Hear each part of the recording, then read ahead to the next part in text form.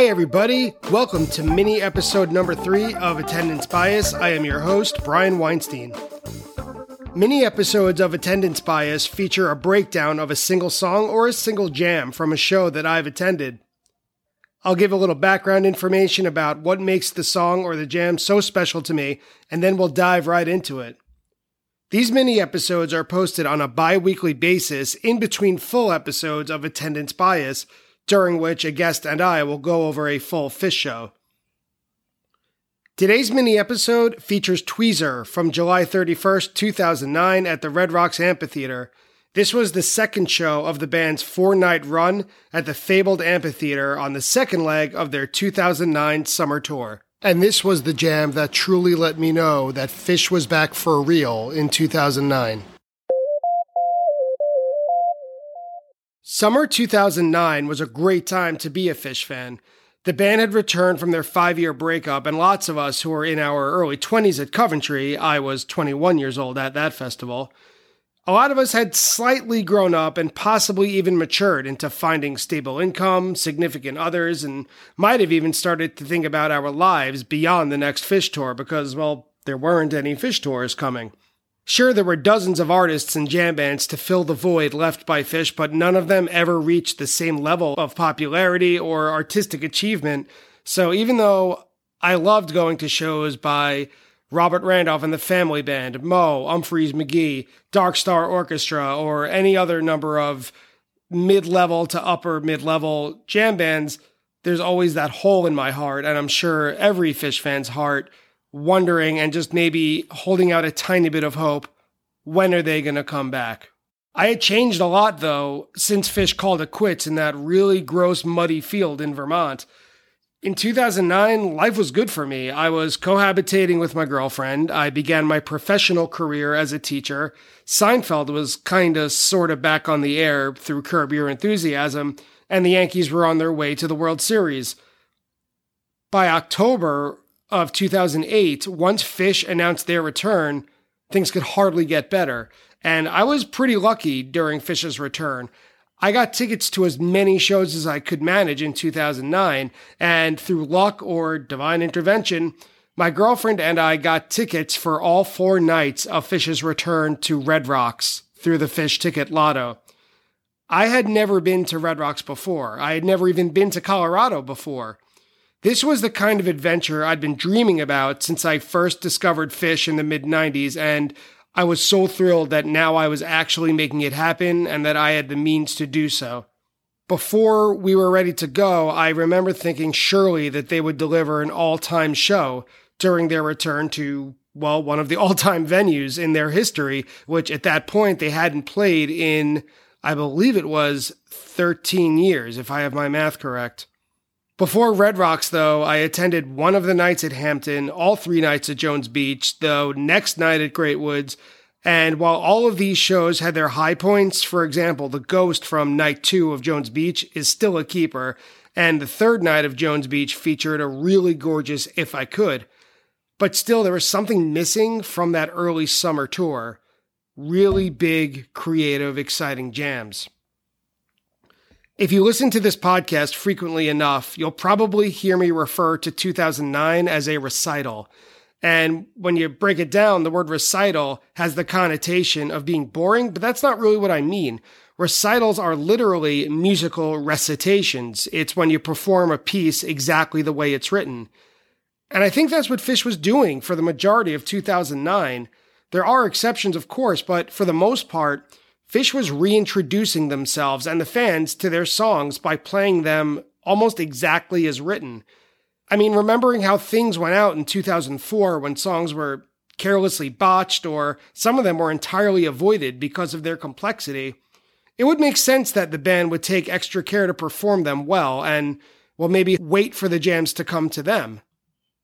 By the middle of the summer, though, I was hoping that they would come a little sooner than later.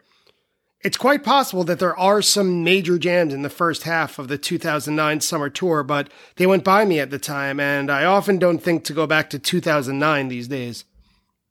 At the time, though, the first night of Red Rocks was thoroughly enjoyable. I was completely taken in by the venue and its surroundings, and their rendition of Billy Breathed especially made me feel completely at peace with the world. I have some really great crystallized memories of just turning left, turning right, looking in front of me, looking behind me, and just taking in this gorgeous natural amphitheater while that beautiful song played in the background.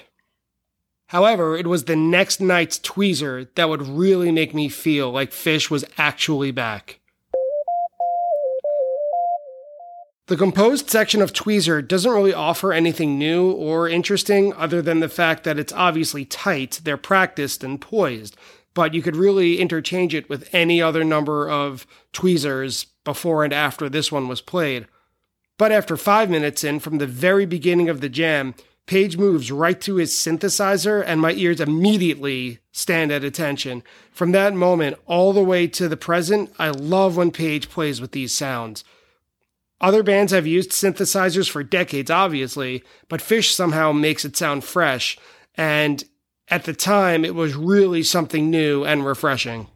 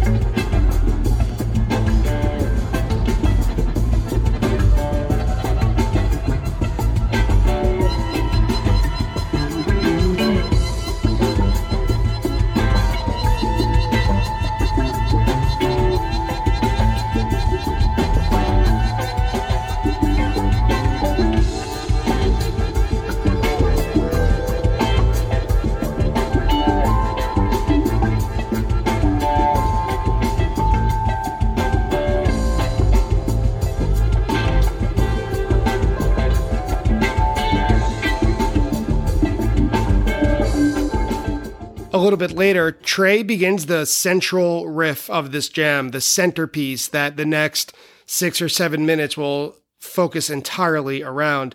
It seems like it occurs to him immediately. It's melodic, it's danceable, and it even sounds complete, as if it were bouncing around his head before they started the jam.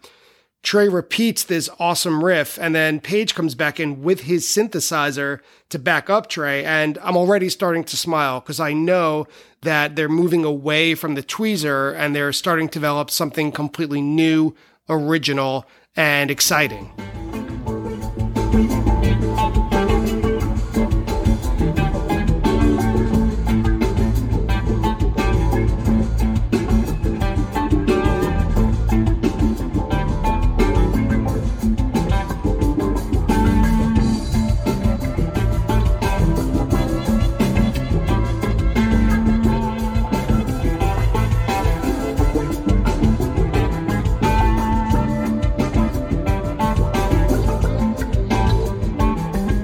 About 8 minutes in, there's this part where the band moves back and forth between the riff that Trey established at the very beginning of the jam and then this new blissful melody. And combined, it sounds almost like a complete song that was developing in real time right in front of us. Of course, that's what Phish does. It's what they do best. But at the time, it felt like they hadn't done it in so long. So when it started to take shape and form right in front of our faces and right around our ears, it was excitement beyond comprehension.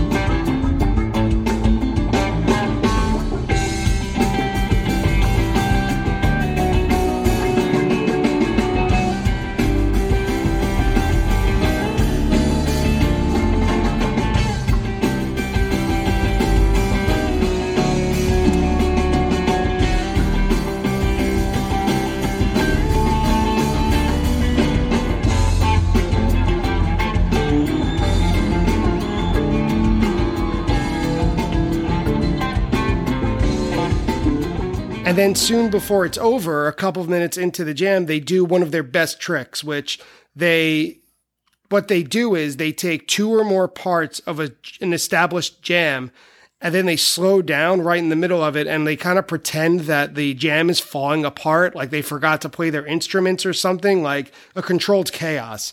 And I love when they do this. It's on the tweezer from a live one, plenty of versions of You Enjoy Myself, and almost every jam probably from 1995. And if I know myself, looking back, I probably wasn't even dancing at this point. I was probably just standing completely still, listening super hard and smiling from ear to ear.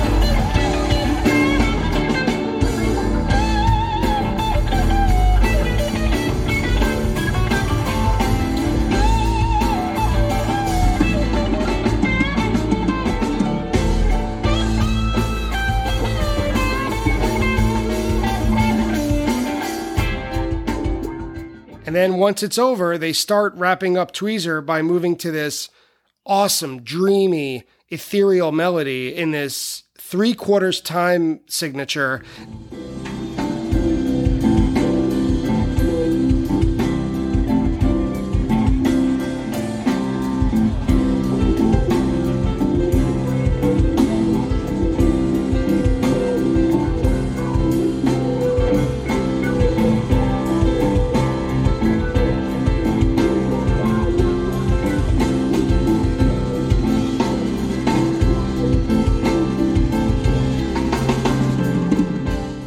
And even though this tweezer is just over 12 minutes, certainly not a monster by any stretch, it felt to me like they had rediscovered themselves, and the rest of Red Rocks, the whole run, would be gravy. I love Phish for so many reasons. I'm a nerd for stats and patterns. I love teases and setlist games. The strangeness of their music is very inherent to why I listen and love them. The community and the scene that's built up around them is undeniable. But I think what edges out all of those things are the jams. For me, a great jam during a show can elevate a mediocre performance to a great one. And when they came back in 2009, it's true, I was happy just to be there, but a great jam really could push things over the edge for me and leave me shouting from the rooftops why they're the greatest band in the world. And for a short while in 2009, I felt like those were missing. There was just one small puzzle piece that was not in the complete picture. And this tweezer from July 31st at Red Rocks put that last puzzle piece in to complete the experience. It's the absolute best. Next week on Attendance Bias, my guest is Elizabeth Beck, poet and author of the novel Summer Tour. Summer Tour is a young adult coming-of-age novel set against the backdrop of Phish's 2019 Summer Tour. It's a great book for young adults, actual adults, and really for anybody who's looking for a summer read or just an easy read. Elizabeth chose to discuss a very recent show, December 31st, 2019 at Madison Square Garden, Send in the Clones.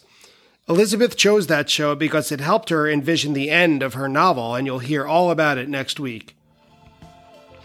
Thank you for joining me today for the third mini-episode of Attendance Bias, and I hope that you tune in next week, too. I'm Brian Weinstein, and thank you again for listening to Attendance Bias.